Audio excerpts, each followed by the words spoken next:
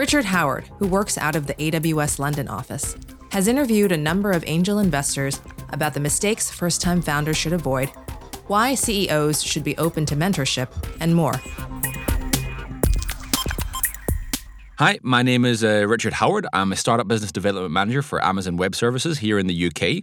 And this is a podcast series interviewing angel investors about what they're looking for when it comes to entrepreneurs and startups that they invest in. With me today, I have Chris Adelsbach. He is an illustrious angel investor, particularly in the UK. Over 66 startups invested on a personal basis. He has over 100 if you're including his Techstars investments, and we can touch on his Techstars career. He was the UK Business Angel Association Angel of the Year last year, and he has a particular portion for FinTech investments. And ones that you might have heard of, Adelsbach and Railsbank, which I think was announced yesterday or 2 days ago that they just raised a $10 million Series A. So Chris, thanks for joining me. Congratulations on the Series A for Railsbank. Yeah, thanks for having me, Richard. Really good to be here. So could you just give us a little bit of your background, the stuff that you were doing previous to your angel investing? Okay. First of all, you can tell by the voice. We're sitting here in London. I wasn't born in London. I was actually born in Detroit, although I've lived in the UK now for just over 23 years. So I've just passed that 50% mark of my life outside of America and in Britain. So honorary Brit, I would say. So I came over here actually in a job with a big corporate with what was once a great company, GE Capital, and stayed with their consumer finance business for just over 10 years, actually. And the business I was with was their consumer lending business, all sorts of roles, 2 prominent roles. One was I worked in sort of the back office, working with all the customers that needed to be underwritten for credit, maybe some fraud, some recoveries. And then in the second half of my GE career here, they moved me down south. So I was in Leeds for 6 years. So famously one of those few Americans that lived outside of London for a period of their life. But after 6 good years in Leeds, I moved down to London, and I took a P&L job to run a sales finance business for GE. And what I quickly found out was that a lot of the people that we are underwriting probably did not deserve credit, and we shouldn't be giving them credit. And so I turned into a P&L manager who, rather than growing his book, he drastically tried to shrink it. So in 2005, 2006, when a lot of my colleagues were trying to lend more money, I was reining in credit and I was bringing it back in. And to the point came in 2006 when a colleague of mine and I were sitting down and we basically said, this is crazy. Financial services is a great place to be, but not on the lending side. We should be doing the opposite. So we resigned in December 2006, and what probably became the best call of my life, I stopped becoming a lender, and I became a buyer of bad debt. So we launched a business that focused on buying non-performing loans from high street banks 8 months before the consumer credit crisis started. Wow. So I was in the right business at the right time. We went on to grow that business into the most profitable buyer of non-performing loans from UK banks during the crisis, culminating in a big purchase. We bought Northern Rock's unsecured lending business from Her Majesty's Treasury with a couple other people. And we paid for the proceeds of that with a high-yield bond that we issued on the Luxembourg Stock Exchange backed by non-performing loans. So it was interesting. We built quite a considerable business. And 7 years after we started it, we sold it for just under $500 million. So it was a good run, but I was ready to do something different. So, as an entrepreneur, you have to be incredibly focused. And what that means is a lot of the things that you enjoy in life perhaps go by the wayside. So a lot of the hobbies that I enjoyed doing, there just wasn't enough time in the day to do that. Super focused for those 7 years. We had a nice exit, and I decided I wanted to do something different and go broad again after being focused for such a long time. So I wasn't quite sure what to do, though. And I had a chance meeting with a guy named Greg Rogers, who had just set up Techstars' FinTech partnership with Barclays Bank. And he was a few months into that, and he asked whether I would be a mentor on the program. And I thought that sounded great. I mentored for a few months during the program. I really enjoyed it. I wound up actually making a few angel investments off the back of that. And I was named one of their best mentors, which was a lovely accolade to have. And a few weeks after that, Greg approached me and he said, "How would you like to have my job?" and I was kind of looking for my next gig at that point. And I said, "That sounds actually really good." I mean, the gut check was immediately there. I didn't have to think. A few weeks later, I'm in Boulder. I'm being interviewed by David Cohen, David Brown, and probably about a month after that, I went into the role. I ran Techstars, FinTech, or the Barclays Accelerator powered by Techstars, for 5 years, investing in 50 companies from all over the world in a whole variety of FinTech businesses with a great deal of success. We backed businesses such as Everledger, Shield Pay, CMU Dime, Bokio, Flux. And by the way, along this time, I was doing a lot of private angel investing as well. So I'm sort of 66, 67 and counting. But now that I've invested in over 100 businesses, I've sort of reached a point where I'm kind of thinking, what's next? And that's something I'm actually working on at the moment. Awesome. Are we allowed to know what that is, or is it? It's likely going to be in the investment space. Okay. Obviously, as an angel investor, it's brilliant. I'm not leading rounds clearly as an angel. I'm trying to be a value add person who's not only making a small investment, but who's trying to help the founders and face a very vulnerable time in their life. And as someone who was a founder himself, who didn't have any mentorship, I'd say, and we didn't take any angel money or VC money for that matter.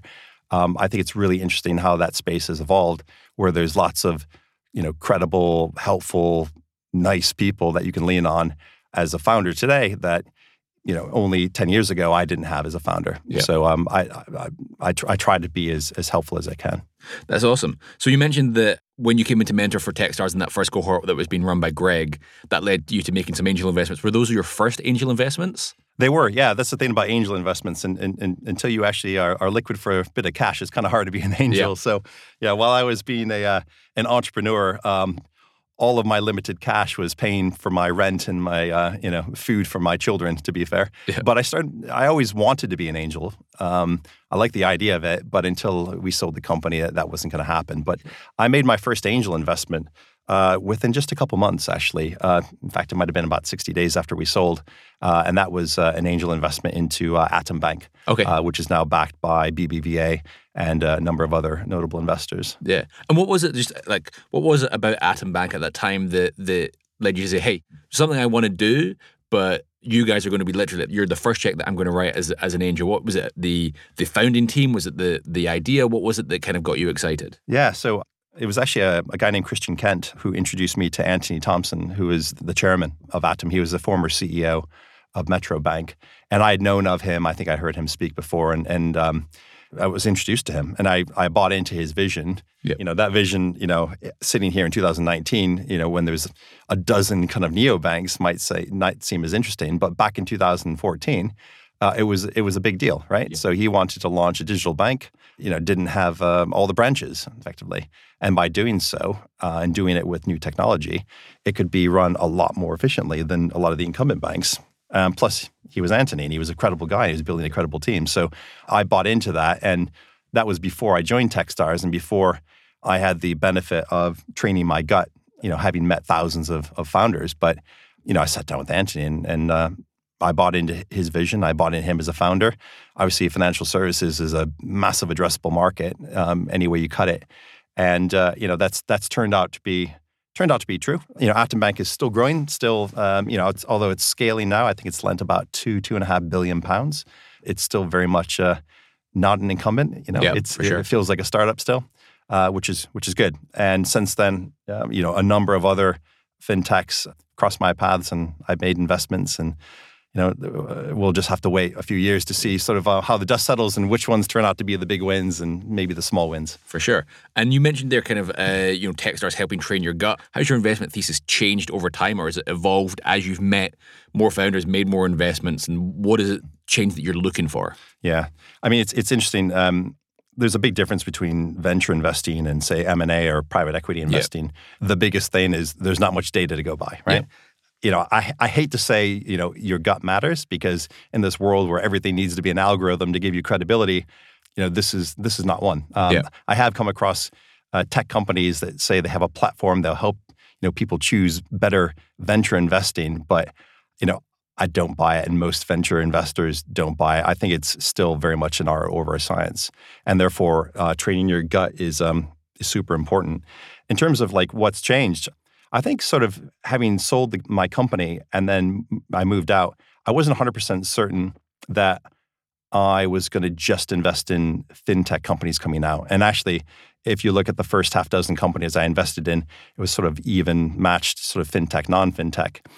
And what I've learned over time is, in addition to finding amazing founders, which I think all 6 of them were, whether they worked out or not, I think they're all amazing founders, and that stays the same, is it does pay to specialize to some extent, mainly because there's only so many hours in the day, right? And I'm already feeling like I'm 3 miles wide and 2 inches deep. But for me, what I learned over time is that I could build up a network. I could build up a network of experts that I really respected their opinions that could help me on some of those decisions.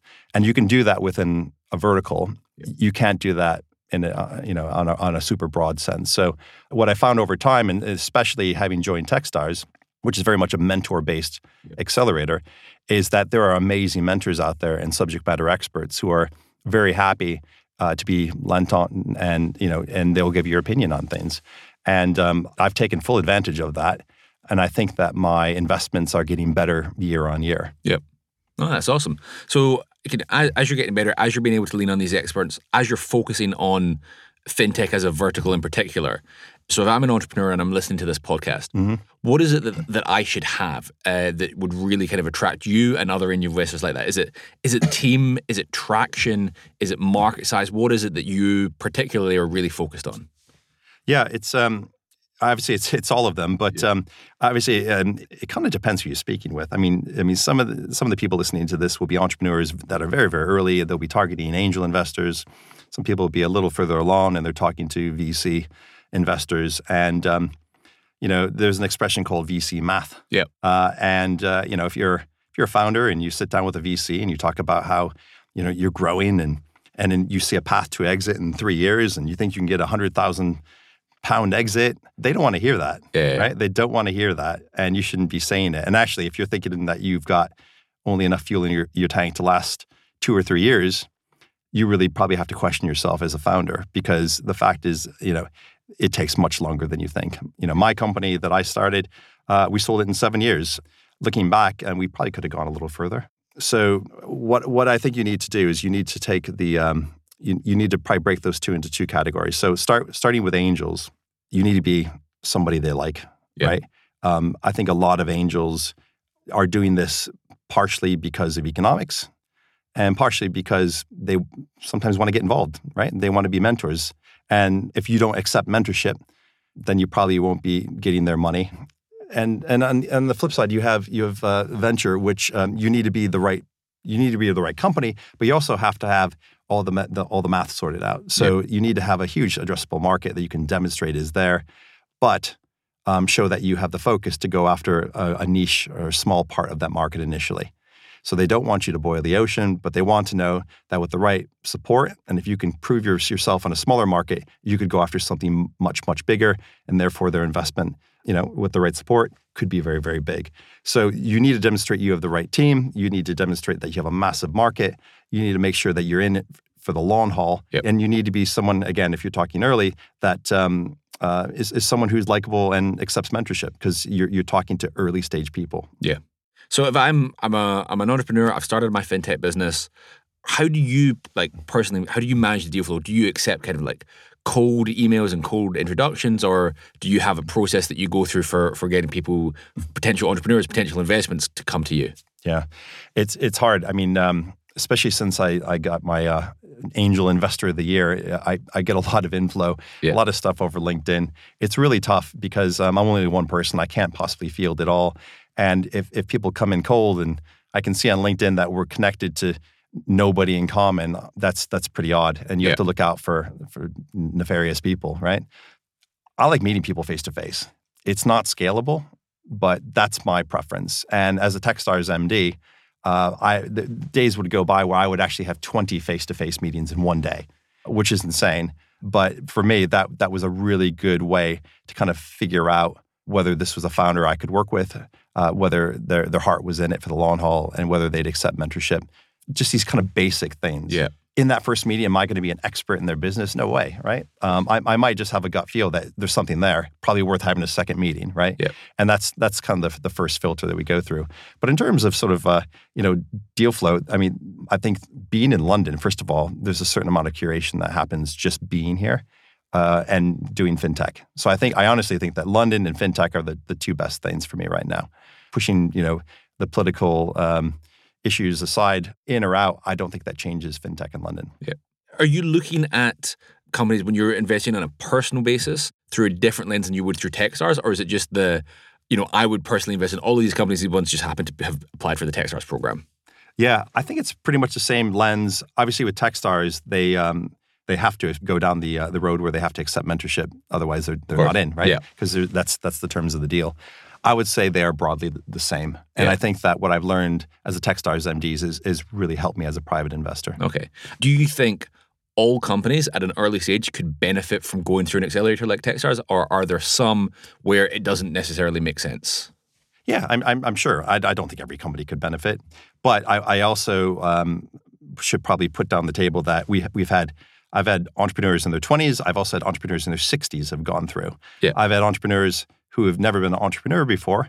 I've also had entrepreneurs who have been entrepreneurs multiple times before and have had multiple exits before. Yeah.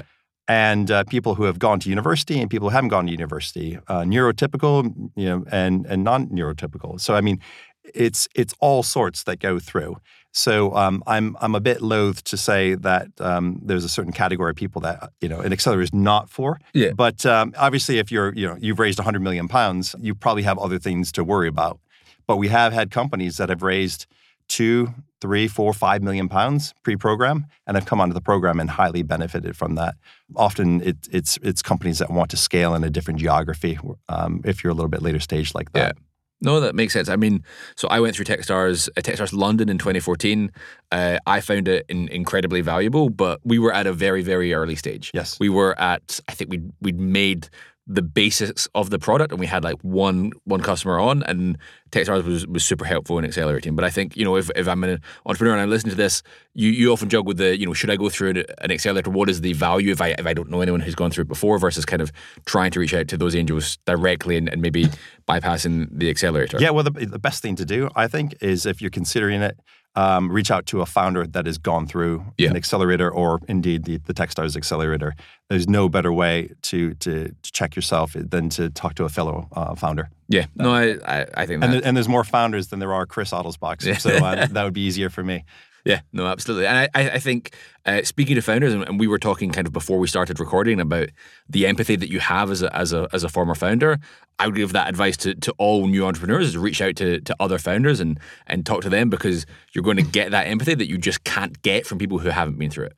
Yeah, I mean, to your listeners, we were talking about the differences between investors, especially VCs, probably West Coast VCs versus European VCs. I think it's been in the press recently that something like 8% of European VCs have been founders, and I can't remember the number in the States. It was 40% or 50% or something like that. And whether VCs or investors that have been entrepreneurs make better investors. Yeah. I don't think I know the answer to that, but I think the thing we agreed upon was absolutely the empathy piece. When I was building my business, there were weeks that our founders had calls on the weekend. We were growing well, but it was a complete cash suck, and we had to make payroll. And you make payroll by writing personal checks. Yeah. And there was a point where I'd taken all the equity out of my house. I'd sold off all my personal investments, and I'd taken a personal loan, put it into the business, and that was to pay for my staff. Yeah. And that's another interesting debate about sort of what is a company for. Is it about maximizing profit? Yes. Is it? What are the other stakeholders? Yeah. The environment. The people involved and things like that. And we are very much wanting it to be a success financially.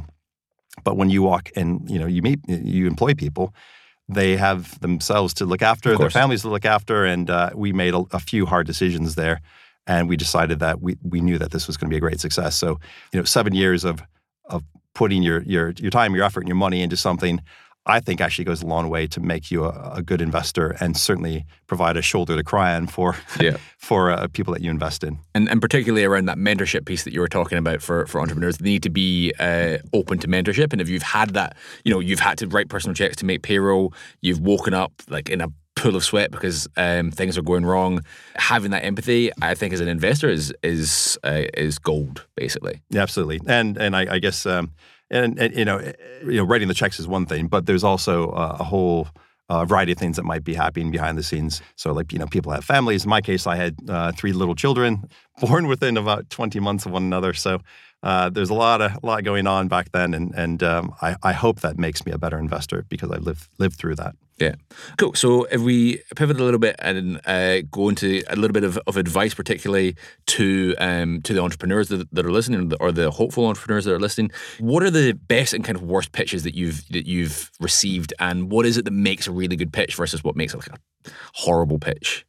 Well, I guess if I'm meeting someone the first time, I don't necessarily want to be pitched. Sure. So if someone sits down and I get them a cup of tea and we sit down and I want to find out the why, why are you a founder? Tell me about yourself, that sort of thing.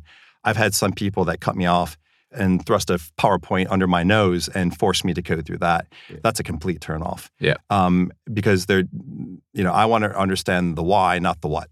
Yeah. When I first meet somebody. So for those of you listening, if you're meeting someone for the first time, get to know that person. If they do decide to invest in you, it could be a 5-10 year relationship, right? And it's important that they understand your business and how it works. They don't necessarily want to understand it in the first 10 minutes. So, take a deep breath, get to know the person, then get into the nuts and bolts of the business. For me personally, I want to understand the why. Yeah. Okay. So other than kind of thrusting a PowerPoint under your nose, are there other common mistakes that entrepreneurs make when they're not just meeting you, but other investors, things you might have seen through your mentorship of the Techstars companies as well? Oh my God. Yeah. I mean, there's all sorts of mistakes. Where do I start? I mean, fundraising would be a good place to start. Most people don't have a clue on how to raise money, right? Yeah. Even with the things like Seeders and Crowdcube and stuff like that, a lot of people don't have a clue. I spoke to a founder a few weeks ago who wanted to raise some money on Crowdcube, and thought you just put your name out there. And I'm like, no, because anyone who raises on Crowdcube has probably 2/3 of their round subscribed. And the moment they go live on Crowdcube, they're 2/3 subscribed from big ticket writers, and they just use that to kind of finish off, right? Yeah. That's just one example. But I'll go back to mentorship, actually. We're fortunate to be in London. It's a wealthy city. There's some amazing government tax-efficient ways to invest with startups, right? Making friends, taking mentorship sometimes has the added advantage that those people invest in you as angels. Yeah. And that's something that just takes time. So I think you need to do the hard yards, find the people that can help you, and then hope that those people will write those early checks. When they do commit, the 2 next questions you should ask them are, 1, thank you for committing to invest £50,000, Richard Howard, into my startup. First of all, would it be okay if I told other investors that you had committed and use your name? Yeah. And you will say, probably yes. The second thing is, Richard, who else in your network would like our business? And would you be willing to introduce those people to you and say that you're investing? And chances are you will say, I'll get back to you, right? And then you probably will do it. Yeah. So those are like the 2 kind of just 2 common sense things, but actually a lot of people don't do them. And once you get some high profile angels on board, perhaps then that's the time to either close a small round and or go into the world of venture, provided you have venture type metrics where you can say, right, I'm backed by these prominent angels and I'd like to extend my round, and I'm looking for someone to write a seed size or an A size check. Yeah. And then so when you're at that fundraising stage and you've maybe got a couple of angels on board, what do you advise entrepreneurs, or what experience have you had as an investor around the valuation question? This is a question that I hear a lot from early stage entrepreneurs. Like, what is the value? Like, how do I set the valuation? What do I do? Yeah. I mean, and the answer is it's tough, isn't it? Because if you're early stage, you often don't have any revenue, or if they have metrics, they're not the metrics that are easy to value a company on. I mean, the answer comes down to the value of your company is really a function of demand. And if you want to raise £1 million and you have commitments for £600,000 and you set a valuation, that valuation is a bogus valuation. If you are 2-3 times subscribed, then there's some movement in that. So, our advice is to first, when you raise money, if you want to raise 1.5 million, don't go out raising 1.5 million. Go out with a lower number and beat that number. Because if you say, all right, I want to raise 1.5, but let's go out with 750 because I'm pretty confident I could definitely get above that. And you're 1.2 times subscribed at 750,000, that's a successful round and you close on that, right? What if you get to just over 750,000 and you'd be very happy to close on that, but you told everyone it's a 1.5 million. Now you've failed, right? And you have no say over really the valuation because it's just a sham. Yeah. So our advice is to go out with a much more sensible ask and blow it out of the water, and then go back to people and say, thank you for your commitment of £500,000. I'm actually 2 times oversubscribed, and then you can set the terms that way. What a big mistake that people do is when they meet with people, the other party can't help but negotiate. So if you're saying, Chris, I'd like to invest, and I'll say I'm quite interested, and I say I'll do it, you should probably try to ask me what the conditions of my investment are. Yeah. And I might say, well, the condition of my investment is your valuation is no more than £3 million, right? Yep. And then don't say yes or no. Just do reflective listening and say, Chris, I understand that it would be great if you could invest, and I understand that one of your conditions is a valuation of $3 million. Are there any more conditions to you investing? And maybe I'll give you 1 or 2 more. Don't say yes or no. Yep. Just say you heard them, write them down, and at the end of it, shake my hand and say, I would love to have you on the cap table. Yep. It's early days with me investing. I understand your conditions. I want to give you updates, weekly or monthly or what cadence you decide. And then go out, add my conditions to your spreadsheet. Chris will invest X amount on these conditions. Speak to 50, 100 more people. Do the same thing. Hopefully you're 3 times oversubscribed. Then go to the person that has the fewest number of conditions, lock them down and work your way down the list. By the time you get to the person that set the most conditions, you'll find that those conditions fall away. Yeah. And that is something that I've seen a number of portfolio companies do incredibly well. Likewise, I've seen a number of people that have started negotiating. Yeah. So if I put out a really crazy term like, I want a 5-time liquidation preference, which I would never do, you have to stop yourself by saying, Chris, that's crazy, right? Yeah. You basically have to just say, Chris, I understand that this is important to you and you would like a 5-time liquidation preference. Yeah. And if you do, you'll invest this money. And I'll say, yes. Right? That will fall away. If I really like you and I like the company, my crazy terms that I might come up with will fall away. And that's something that you could probably practice with your partner or your business colleague. So when you actually get in front of an investor, you don't do what's obvious, which is stick your foot in and say that's a crazy term, right? You got to keep your face very calm as well. You don't give it away. It's a bit of a dance, and it takes practice. Yeah. And it's actually something that I work with portfolio companies all the time. And because of that, our companies generally get funded. So, Techstars companies are somewhere between 80 and 85% funded coming off program. That's about 3 times the world average, actually, coming off similar type programs.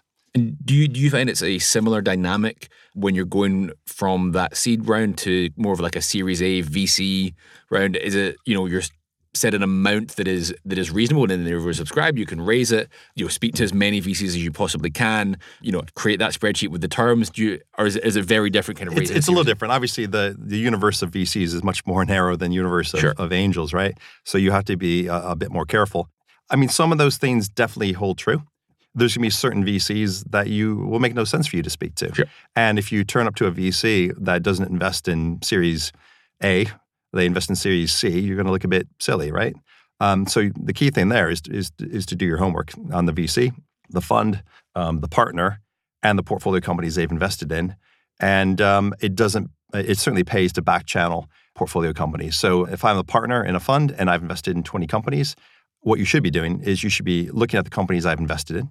For the ones that look interesting, you might want to reach out to the CEO of those companies and say, what's this VC like as a member of your board, perhaps, or as an investor? Hopefully, you might even know one of the CEOs or be connected to them via a friend. That's generally a good way. Another way to do it is to look at who the investors were in those companies before they are invested in by the VC. So I've invested in quite a few companies that have taken follow-on investment from great VCs. And because of that, I might have to remind them, but because of that, I'd like to say that if I called up a VC, I could say, hey, just a reminder, I invested in 5 companies that you want as an angel that you wound up investing in as a Series A. I think I've got one that may not be on your radar. What a great way. Yep. And in order to do that, you probably have to spend a little time perhaps looking at cap tables or Crunchbase or something like that just to find out who's who. But this is all the work that needs to be done before you reach out. Yep. So when you do reach out direct, let's say, you've covered your bases, or you use one of those people that you've reached out to perhaps make an introduction. And I hate to say it because it's not totally fair, right? Yep. What if you don't have someone in that network? That's tough. Yeah. And, I didn't write the playbook, but these are things that people do, and I think for people listening, that's probably a good place to start. Yeah. No, I think it makes sense. Like it is tough if you don't have that network or if you're just starting out. As you mentioned, you won the UK BAA Angel of the Year, and your inbox has been flooded ever since with probably a mix of terrible pitches up to okay pitches. Part of the entrepreneur's job is to build that network, and that starts reaching out to founders. And then if they're doing something interesting, the founders will reach out to their own investors and say, hey, I've got a guy who's doing something interesting. I assume that's part of your deal flow comes from investments you've already made. Oh, absolutely. That's incredible. Like I said, the people I've invested in have been really, really diverse, and I'm quite proud of that. And their networks are as well. So there are certain founders I just think have an incredible eye. I was the first investor in an insurance tech business in London called Cover, and the CEO, Freddie McNamara, in addition to being a great CEO, has a really strong network, and I think has a great eye. And maybe when he makes Cover a great success, he'll be a VC. Yeah. But in the meantime, I hope that he continues to introduce me to really amazing founders and interesting companies. And I have quite a few founders that I've invested in that do that, and I really appreciate that. Yeah, no, that's awesome. So one of the other things I wanted to ask you was you're a board member at a couple of companies. Advisory board. If I was a board member, I think I would definitely not have enough hours in the day. Okay. If you're an entrepreneur, how do you think you should go about building an advisory board and the board, whether it comes to angels/investors? What should you be looking for when it comes to building both of those boards, your actual board and your advisory board? That's good. A very good question. So we'll start with an advisory board. And it's something that I think all early stage companies should do. First of all, these are people that you don't necessarily pay, right? Yep. It's advisory board. If you come across somebody that says, you have to pay me, my day rate or something like that to be an advisory board, I think that's not the right person. You might be able to give somebody a little tiny bit of equity if that vests just like anyone else. Yep. That's perfectly fine. But it's generally people that can fill gaps. You are your early stage founder. You can't hire everyone that you want because you don't have the money. And sometimes you fill the gap with favors or just good actors in the ecosystem, and mentors or advisory board members are those people. And first of all, if you're a tech founder, hopefully you have a technical co-founder if you're not a technical founder yourself. But let's say you're weak on B2B sales, and a good B2B salesperson can be quite expensive. Initially, you could probably fill that gap with some advisory board members who are within the vertical that you operate, that have a natural network, that are willing to lean on their network, and who are willing to do that without anything in return, right? Board members, a little bit different. A board meeting is very different from an advisory meeting. Advisory boards, in some respects, they can help you navigate a path. They can answer some tricky questions, but it's not a board, right? They're not responsible ultimately for some of the tougher things that a big financial investor would. When you put your board together, I guess the first thing here is, there's two things you have to look out for as a founder: economics and control, right? So hopefully you have your economics right as you put your board together. And then the second thing is, are you in control of your company? Again, I've come across a few people who are very early on, and I'm like, tell me about your board. They're like, I have a board of 5. I'm like, well, who are they? They're like, well, it's me and my co-founder and my 3 investors. I'm like, and who chairs your board? Well, what are my investors? And I'm like, so there's 5 members of your board, you have 2. So you're already outvoted on your board. And what have you done? Oh, we're pre-revenue. I'm like, gosh, what have you done here? And it says a lot about a founder. So, and it may not be a bad thing, but it's my general view is you should be in control of your company at least through the first couple of rounds of fundraising. Yep. That board is traditionally your investors. You might have an NED that you appoint as the founder. It should be your person, but your board will be your investors. So you just have to make sure that you choose your investor very carefully. And not all investors are the same. They might sell themselves as something they aren't. They certainly will all sell themselves as having an amazing network. And some of them really do. And some of them, Some of them don't, right? Yeah. So you have to do due diligence on everything. Just like you're scouting a prospect, you need to scout your board, and you need a back channel, and you need to speak to people that they've invested in and find out if what they're like on their boards. Yeah. What are they like as an investor? Because it's a potentially a long-term relationship. Yeah. Like you said, it took you 7 years from founding your company to exit, and I think that is, 7 to 10 years is pretty standard. And if you're going to have somebody that you're going to work with and meet with on a monthly basis, you need to know that you can get along, that you can trust them, and find out what they're like on the boards that they serve on before they get onto yours. Yeah, it's not that hard. It takes a little time, but and also if people aren't open about that, then they're probably hiding something, right? Yeah. They should be completely open about that. If someone were to say to me, Chris, before I accept your investment, just so you know, I'm going to back channel and speak to people you invested in. Yeah. I say, great. It's fine. I have nothing to hide. And actually the fact that they've done that makes me probably more interested in them as someone to invest in. Yeah, that's awesome. I've held you for almost long enough. I've got two final questions for you. Do you have, so Bessemer Ventures has this anti-portfolio of companies that they've met, pitched them, and that they decided to pass on, that went on to massive success. Do you have a story of a company that you could have invested in but chose not to, and then went on to incredible success? Oh, God. I'm not sure if I even should share this one with you. We had a company that we'll just say is a FinTech unicorn. Okay. That applied to my very first program. And when I racked and stacked the companies that applied, was by far the number one company. Yep. And I have this in writing and shared with so many people. And when we actually talked to the founder and we talked to the other people that were evaluating this founder, because I was just starting out, I got outvoted. Oh, and that hurts a lot because this is a company that is a complete FinTech darling. Yeah. So that's something that is something that is definitely in my it is the top of my anti-portfolio and might be the top of my anti-portfolio 10 years from now, which sort of stinks.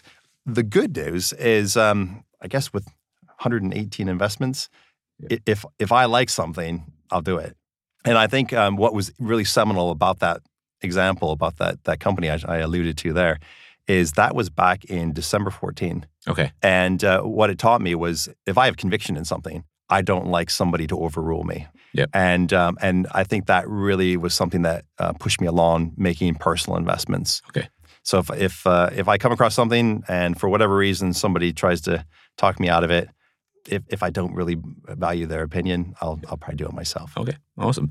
And then the final question is, what advice would you give to an entrepreneur that would make them stand out when they are pitching their business, whether that is just to one angel, to an angel group during a demo day, an accelerator? What can really make them stand out? Oh, gosh. Well, if they're on stage, perhaps have some acting lessons and don't be monotone and smile a lot and be excited about your business, right? Because it shows. Don't have fussy slides. I don't want to be looking at a slide. I want to be listening to you. So that's sort of in a kind of a pitch format. In a sit-down format, do your homework on your investor. If you're talking to me, do your homework on me. Know a little bit about me. It's kind of common sense and it's just a basic courtesy, but it kind of goes a long way in making your first impression count.